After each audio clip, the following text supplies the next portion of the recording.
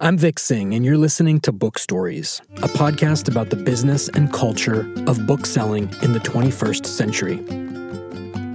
Through conversations with bookstores, publishers, authors, and patrons, we'll explore how bookstores went from cautionary tale to a paradigm of small business success in the course of a decade. If you like what we're doing, help us out by subscribing and leaving a review on Apple Podcasts or wherever you get podcasts. Reviews help us reach more people. Thanks so much for helping us spread the word. Hey everyone, this week we're in Denver, home of Tattered Cover. This store is a special one for me. I spent a lot of time there while going to school in Colorado. I spoke to Len Vlahos, who owns the store along with his wife. The two of them took over the business from the original owner, and in many ways what they did became a paradigm for successful small business succession. The Tattered Cover, the Lodo location in particular, is a quintessential bookstore in every sense of the word. Nooks, crannies, pockets of discovery at every turn. It single-handedly supports one of the country's most literate and educated regions. Len had amazing insights and was fantastic to talk to. I hope you enjoy our conversation as much as I did. Here it is. Len, thanks so much for doing this. I got to say, I went to grad school in Denver, and I lived downtown, and I spent many, many days at the Lodo store. So this is going to be a fun one for me. Great.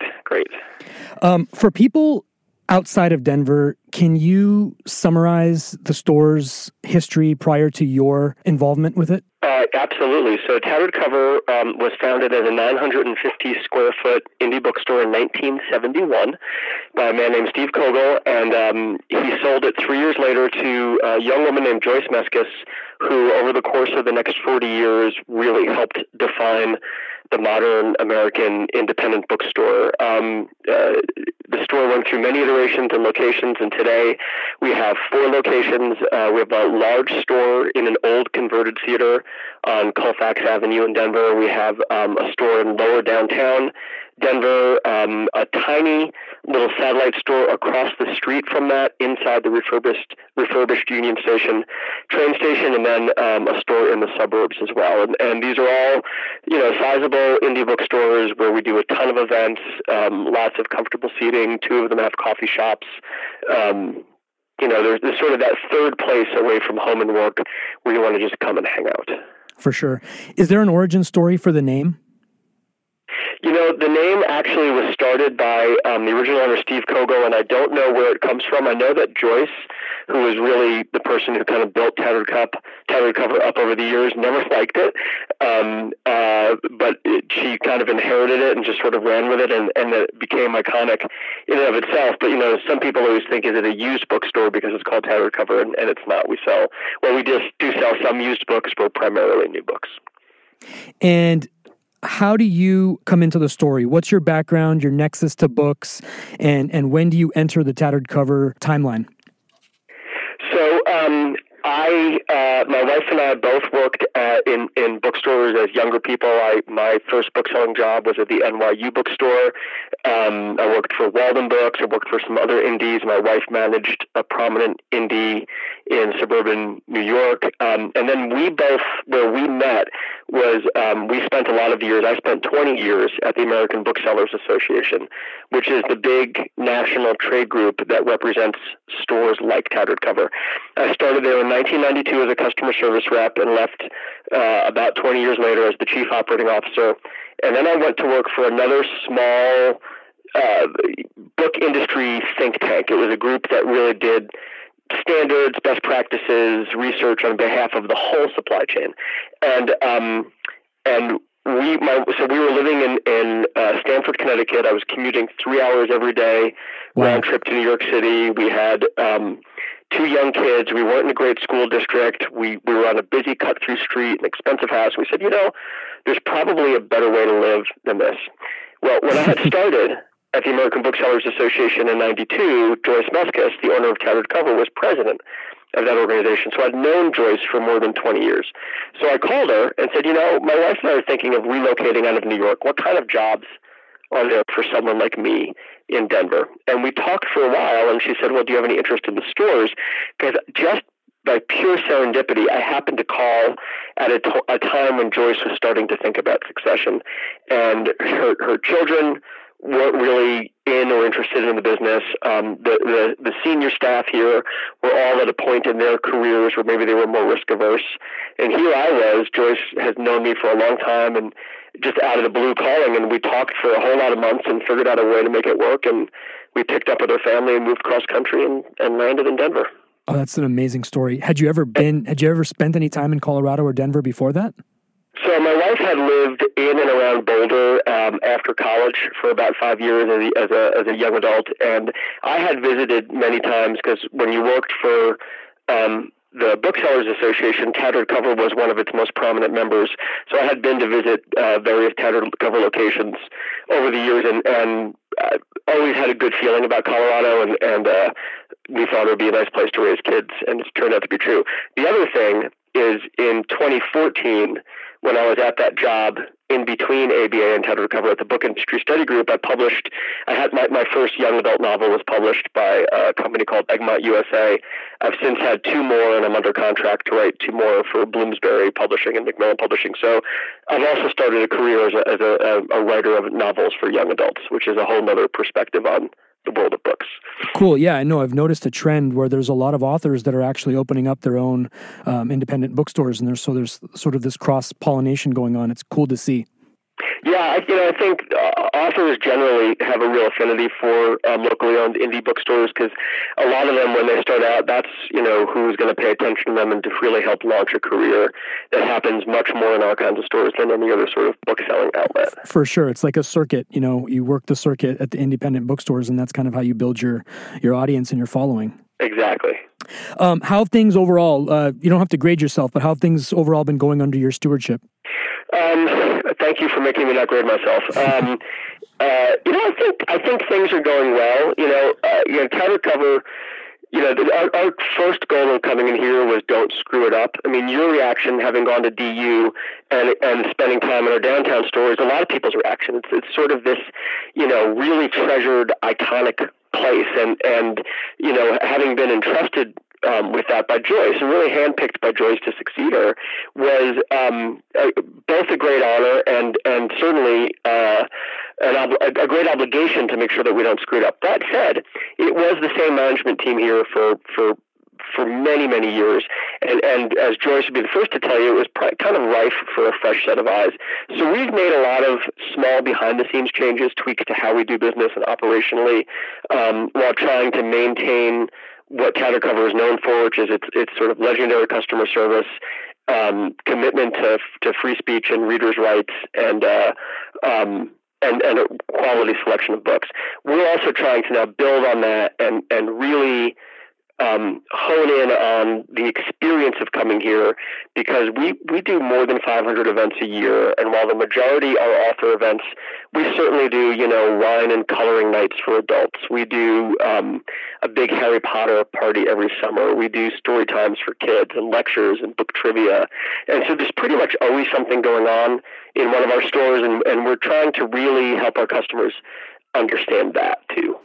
Yeah, one of my own little stories of the place. It still exists to this day. I've lived in a bunch of different states and a bunch of different big cities.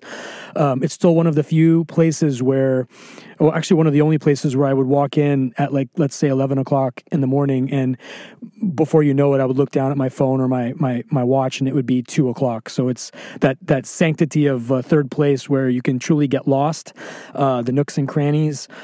Special place, that Lodo store. So, yeah, thank you for saying that, and we hope that people are still having that feeling from what we can see and tell they are. So, what does a typical day look like for you? You've got multiple locations. You're kind of like captaining or co-captaining the ship with your wife. What is a typical day like for you? and so we had a long transition with Joyce. We had a 2-year transition so that, we could get to know the business from the inside out. There wouldn't be tissue rejection from the staff or the community. And it was really good. And as I said to Joyce, almost every day in those 2 years, when do I get to sell books? Because when, with 4 locations and more than 150 employees and just a very sizable, complex organism, there is either always a fire to put out, sometimes literally, or there's something to deal with from an operational perspective. So, whether it's budgeting and dealing with banks, whether it's dealing with personnel issues, we're launching a new loyalty program. We've just this isn't, I should be careful what I say because we haven't publicly announced it yet, but if you look at our website, it's got a new design and we're doing some things on the back end to make a new website. So there's sort of constant stuff to be done from that perspective. So I don't get to spend as much time on the floor with books and customers as I would like. I make a point of it at the holidays to do a whole lot of floor shifts, and then when I can during the year, but it's like any other business. There's just a lot of different pieces to run. My wife, since we got here, one of the things Joyce told us is that Tattered Cover hadn't really done much with area schools. So Kristen Gilligan, my wife, has gone and basically knocked on the door of every school in the metro area, and we're now putting authors in elementary, middle, and high schools 2 and 4 times a week. 2 to 4 times a week. We're hosting in-store fundraisers for schools. We launched a teen book festival. We're coming up on our 3rd annual one this fall. She's launching a middle grade book festival this May. So we've launched teen advisory boards in 2 of our stores. So that's a whole part of our business that didn't even exist before, and we're finding ourselves managing that too. I read that the original Barnes & Noble was modeled on Tattered Cover. Do you have anything to say about that and what it was about the operation that you think they wanted to scale? So it's true. And what they really modeled was store design. So when in the 1980s, chain book selling was predominantly a mall business. There were Walden Books and B. Dalton bookstores in malls and strip centers across the country. In the early 90s, after Borders went from being an indie store to being purchased by Kmart and merged with Walden Books, and Barnes & Noble, after they started to roll out the superstore concept, Barnes & Noble, in its first superstores, modeled their look and feel on Tattered Cover, which was green, dark green carpeting, a lot of wood, brass fixtures, comfortable chairs all over the store. It really was Joyce's design of a bookstore that it modeled. And I guess the only thing to say is that imitation is the sincerest form of flattery. So, for sure. So you guys are kind of like your own little mini chain in the state of Colorado, in the city of Denver in particular, but not being able to compete on price means that you have to have kind of this laser focus on experience and curation and discovery. Even though you're a generalist bookstore, what are your thoughts on curation, and how do you guys approach that and combining it with discovery? Yeah, that's a great question, and it's absolutely true, right? So we do need to focus on curation, and what we need to make sure is that the books that we've selected to carry in our stores are, one, reflective of what we believe the community will want, and 2, introducing things to the community that they may not know existed that they will want. Interestingly, so our first holiday season here was in 2015, and I took a look at our bestseller list, our top 20 books for each of our 4 locations. And so that's 3 in Denver and 1 in Littleton, Colorado. There were only 3 books on all 4 lists, meaning that each store is very unique in the clientele it serves and in the kind of customer that's coming in, and we need to buy accordingly for that. And we do. So, and we actually just made a change recently behind the scenes. We used to have our book buyers for backlist books that are not new books, like The Hobbit being a backlist book. So we used to buy by section. So we would have someone buying for science fiction for all the stores and someone buying for business books for all the stores. We recently changed that. We're now buying by location. So our backlist buyers are buying by location because we really think that's where we can lend the most expertise, is in really understanding the community and its sort of literary needs and how we can best serve it. Because our suburban store is wildly different than our downtown store. Sure. Colorado is just a very culturally diverse state, or in terms of the kinds of values that people have from one place to another. And we just want to make sure that we are providing the right experience for the right customer in the right location. But it's a big deal. That curation is part of what sets us apart. What sells really well that you're kind of surprised by? I don't know that anything is surprising me necessarily, but certainly kids' books, young adult, and right now middle grade books in particular have just been ridiculously hot for the last several years and continue to be really, really hot. Tattered Cover being our largest store is 18,000 square feet of selling space, and so we can be a little more expansive in what we carry. So we have a really big poetry section, right? We have a pretty big philosophy section. And so we actually sell everything really all across the board, but it's still the bread and butter stuff, new fiction, new narrative, nonfiction, that's going to move quickest out the door and that people are really coming in and looking for. And, if there's a hot book, we need to make sure we have it, and people are going to buy it here just as much as they're going to buy it someplace else. So we talked a little bit about the Colfax location, Lodo, Aspen Grove. Is that where you said, is that where the other store is? Aspen Grove is the store in Littleton. Right, yes. And then the Union Station. Around the country, there's dozens of small bookstores that are becoming these mini chains, if you will, for lack of a better term. San Francisco's got one, Seattle's got one, Brooklyn's got one.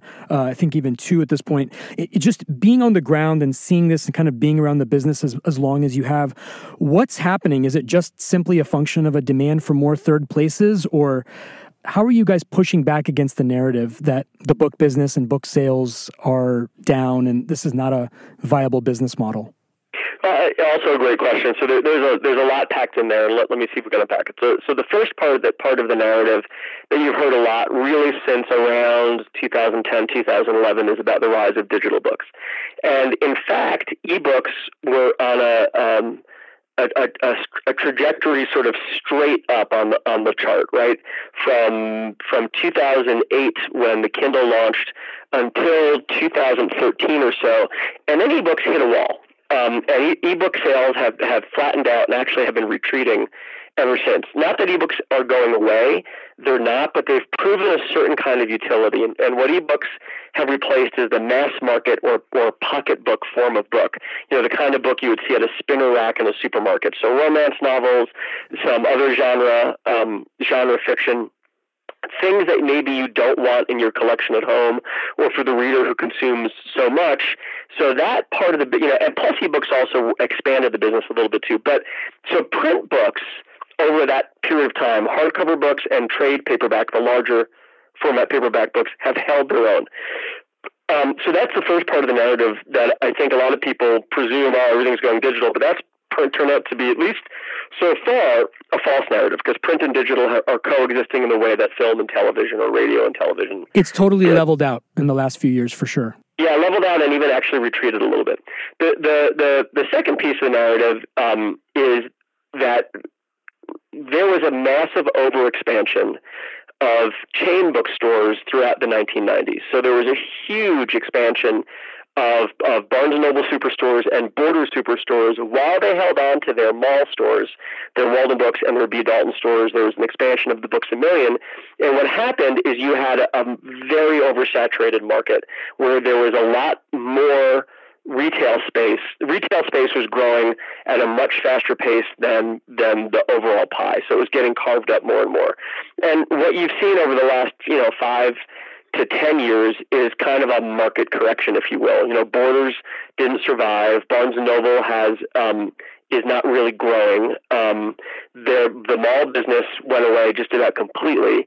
So what happened is indies were, and there was a thinning of the indies too, but the indies who survived are now finding themselves in markets where maybe there are underserved pockets of those communities, right? So Willard Bookstore in Brooklyn saw that Jersey City was a place that was, its demography was changing. There wasn't really a new bookstore in neighboring Hoboken, and here were a lot of people who were suddenly couldn't afford Brooklyn or Manhattan, moving to Jersey City, needed a bookstore.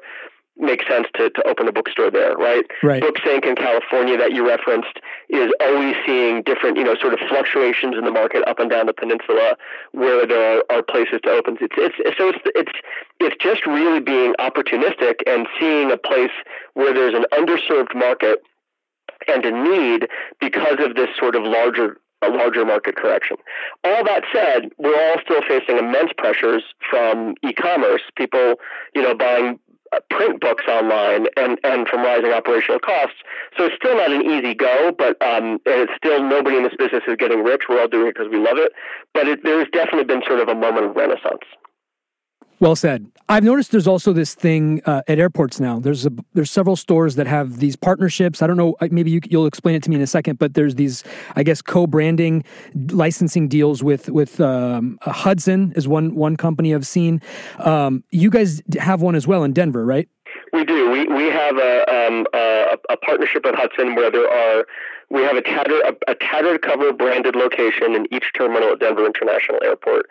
And the basics of the relationship. Well, I was just going to say, how did Hudson get involved in this? And I understand it from a business standpoint, why do it, but I'm just kind of curious about how this became a thing and when it became a thing. I think I'm not sure when it became, we were not first, but I think it became a thing because a lot of airports or the municipal authority that manages the airports wanted the airport to reflect the community.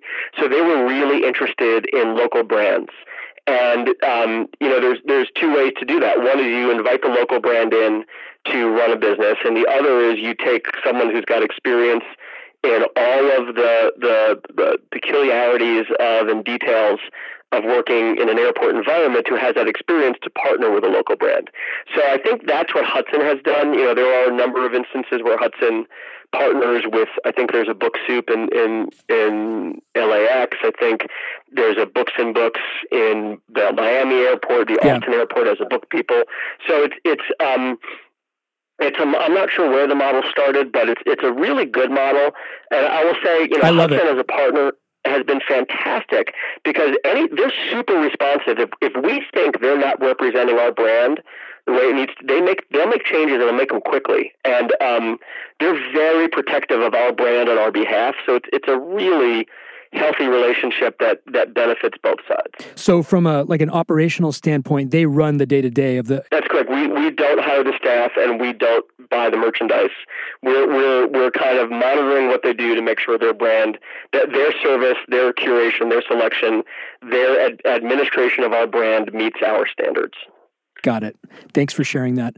Now, do you guys, I don't know if you can say this or not, but, and it's okay if you can't, I understand, but do you have any plans to extend beyond Denver or to other pockets of Denver? Is that something you're thinking about? We are always interested in finding, as I mentioned a couple of minutes ago, those underserved markets, and Denver is such a boom town, which there's something like 100 people a day moving into Denver Metro that we're trying to identify. We're always looking to see if we can identify those places that we think would benefit from our presence and that we would benefit from being there. Nothing to announce yet, just to say that we're always looking.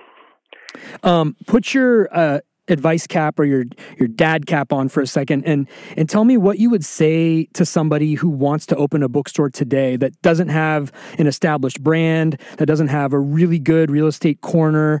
How can they make it work? What are a couple of things they have to think about or be doing to make it sustainable and effective?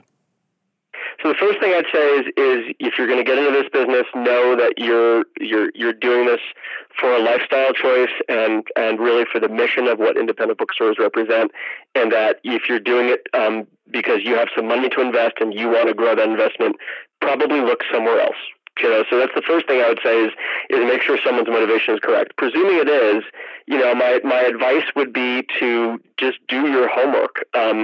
Understand who else is in the market, who else is selling into the market. The old adage about the three most important things in retail being location, location, location is still true, and make sure that you are getting the right location. Absolutely get data from the American Booksellers Association on what a profit and loss statement for an average independent bookstore looks like, so you know what you can afford to pay in rent. That you should have a certain occupancy cost and projected against a certain dollars per square foot that you think will work. I would say don't open a 500 square foot store. Try and make sure you have the fortitude to be opening a 2,000 square foot store, because there's a point at which a store is small enough, it's much harder for it to survive because of the economics of our business. And one of the strange things about, there's a couple of strange things about the retail book business that are different than any other business. The first thing is our product is fully returnable to the publisher for credit. So we order 100 copies of a new John Grisham novel. We sell 70. We can return 30 for credit to that publisher, which is great. Balance that with the publisher is printing the price on the book. So if that new John Grisham novel is $30, that's a ceiling. And I can't sell that book for more than $30 because the publisher has set the price. So when we have something like we do in Colorado with a mandated rise in the minimum wage, and I've got to have to pay more money like every other retailer does, I'm not like a coffee shop where I can just put a quarter on the cup of every cup of coffee and pass that cost on to my customer. I've got to figure out how to absorb that cost. So that's, if I was opening a bookstore from scratch, I'd tell somebody to look at the economics of it, and make sure you understand all of those pieces of it. Because as much as we are in this business for the passion, you do need to be able to survive and be profitable to support all those other things you want to do, if that makes sense. It 100% does. Amazon is opening physical stores. They've got like 15 now and counting. What do you think of that? Do you even think about them at all at this point? So yeah, of course we do. They're another competitor, but they are opening one confirmed store in Metro Denver, Lone Tree, Colorado, and there's a rumored second location, unconfirmed, that might be coming as well. None of which surprised us. We are one of the fastest growing cities in the country. We are the second highest educated state in the country. We're always in the top 10 most literary cities in the country. We're a market that makes sense for that. That said, having been in the Amazon store on Columbus Circle in New York City, it's a very different experience, right? Almost everything in the store is face out. The whole pricing structure is a little different, a little weird. And the staff who work there, while attentive and helpful, were really interested in trying to get people to become Prime members. And I think their motives for operating a bookstore are probably different than my motives for operating a bookstore.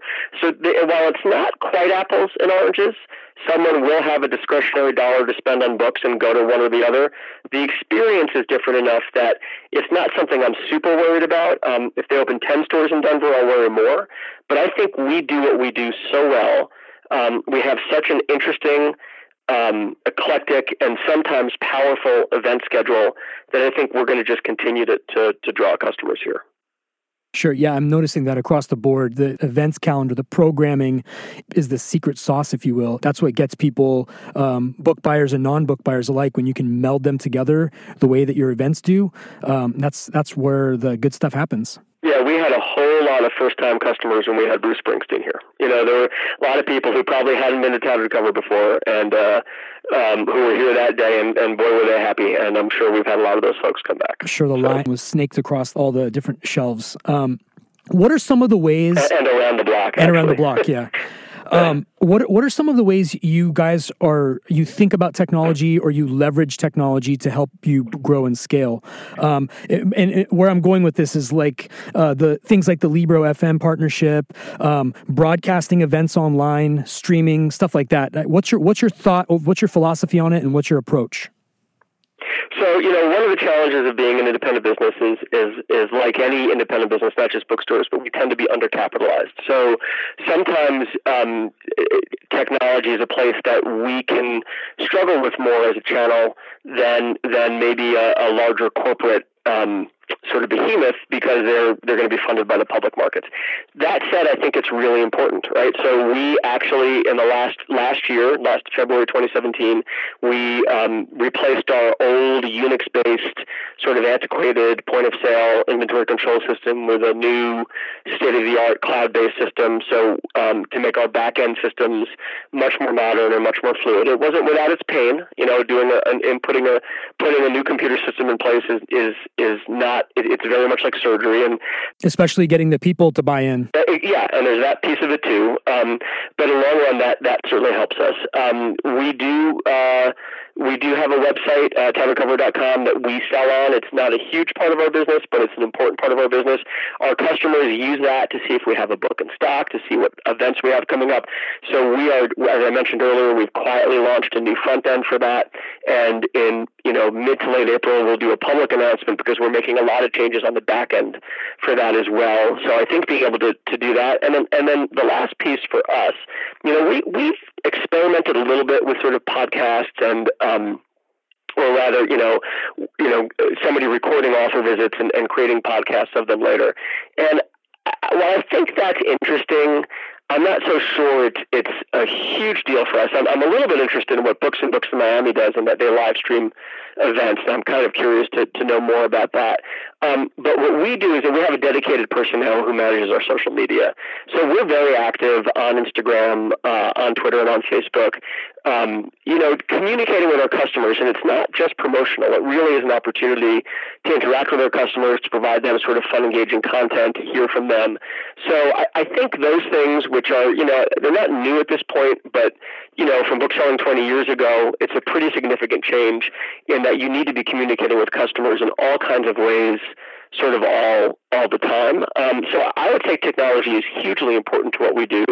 But at the end of the day, what we really want is someone to come in the store and that we can either connect her with a book she's looking for, or connect her with an author she's hoping to see, or just give her a place to sit down and work on her laptop for a little while. I talked to Books and Books and a couple of other stores, and Politics and Prose, I know you're familiar with as well. They actually have a podcast where they, like you said, they take their author events and they basically podcastify them, if you will. Mm-hmm. And I think the general thesis on all of it is just kind of trying to find ways to be top of mind and just kind of ingratiate yourself with a different customer base. It's more about sort of just spreading yourself over the culture sandwich, if you will. Absolutely, and again, for all of us, the challenge is, where do we run into the danger of spreading ourselves too thin, right? So if I would, for us, I want to make sure that we are really well represented on social media, and let's say we're really pitching hard to get the right event calendar to make sure that we've got authors people here really want to see and that are going to come out in droves to see. I'd rather put the extra resources that I can into that than for right now, into a podcast. But I'm really, Politics and Prose and Books are two of my favorite bookstores in the country. And in fact, Politics and Prose is a similar story because it was a married couple who bought that store from a long-time iconic owner. Yeah. And so Kristen and I reached out to Brad and Alyssa at Politics and Prose as soon as we announced the Tattered cover deal. And I had known them from my ABA days, and we, took them out to dinner to try and, get advice on how they were, settling into their business. And so we talk to those folks all the time, and we watch what they do, and we learn from them. And frankly, we steal from them, and they steal from us. And that one of the nice things about I don't think that's true in other businesses as much as indie bookstores. We are so collegial and so in this together that we are happy to share ideas with one another and share intelligence, and we do it all the time. And so, if we see that Books and Books has a model of live streaming that would work for us, we would jump on it in a heartbeat. It's interesting. You talked about the succession plans. This is at least the third incident that I've been privy to in terms of conversations where I've seen that there's been this plan where the previous owner has sought inward within the community of booksellers to try to prop this up and make it go to the next generation. And it's just a very cool, I use the word innovation because that's kind of how I see it. But yeah, I agree with you. I think it's neat to see too. And again, I think a part of that is because the younger people who are attracted to this business are also here because they have a passion for it. Because, we have some incredibly brilliant staff who could definitely make more money if they went to work someplace else, but they're here because of sort of the personal reward they feel and job satisfaction and lifestyle of working in a bookstore. And it is from that group that springs the next generation. One more question, and then I want to do a lightning round, which is just a bunch of quick yes or no's, or if you want to deep dive, feel free. Sure. We're talking about innovation. Is there an innovation or thing nobody's doing in the business right now?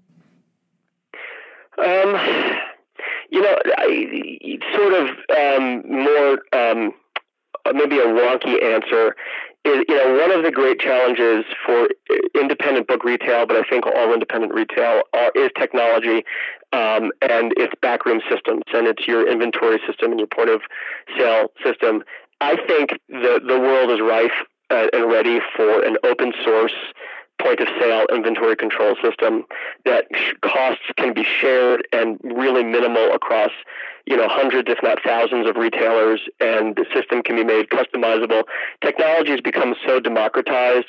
We should be able to do that and create some really smart uses for back-end technology, for data acquisition, data management, data mining in an open source environment, which is very much sort of in our ethos anyway.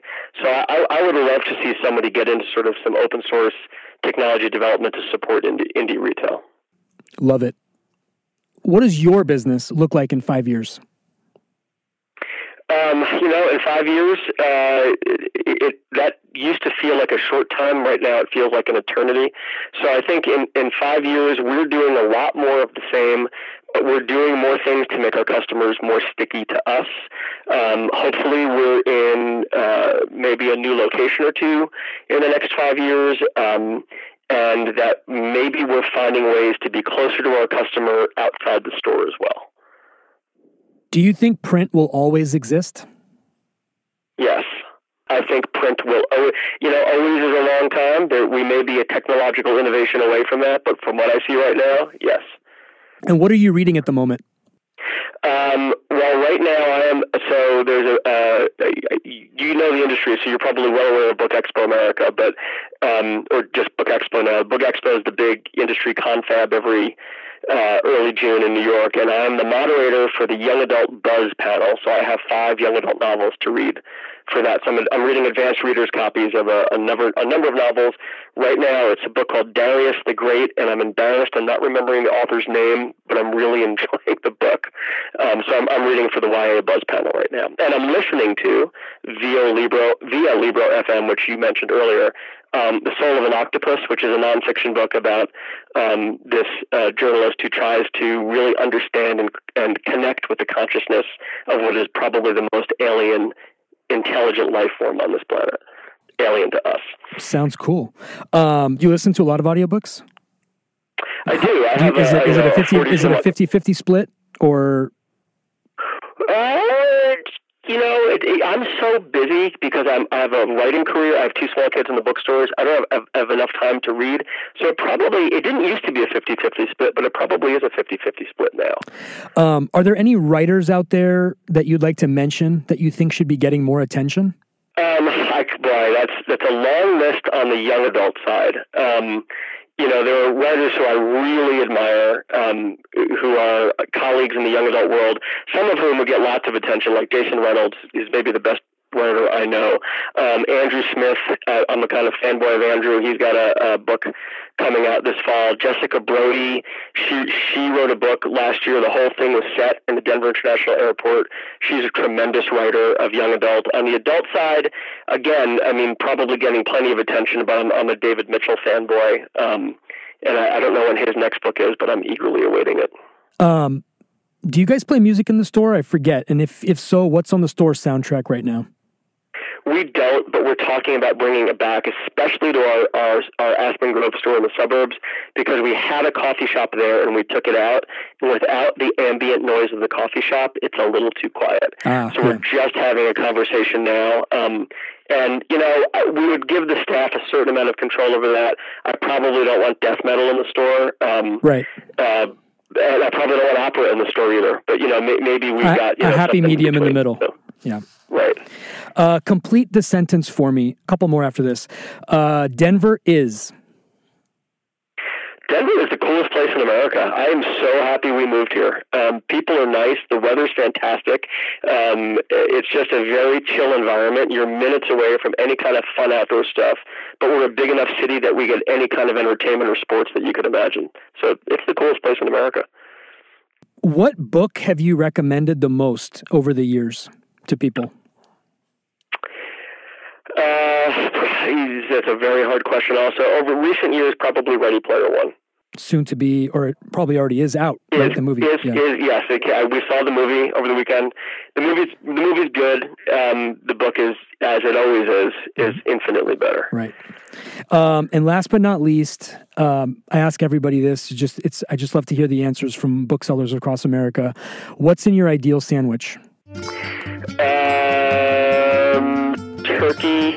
No, we're gonna change that up. Rare roast beef, Swiss cheese, lettuce, tomato, salt, pepper, Russian dressing, extra Russian dressing on a roll. Len, this was a pleasure. Thank you so much for participating in the series, and you guys are doing awesome things in Denver, and next time I'm in town, I'll come by and try and say hi if you're around. We're looking forward to hearing it. I'm thrilled that you're doing this, and good luck with it, and thanks for including us. I'm Vic Singh, and you've been listening to Book Stories. Book Stories is produced by Alternate Thursdays in Los Angeles.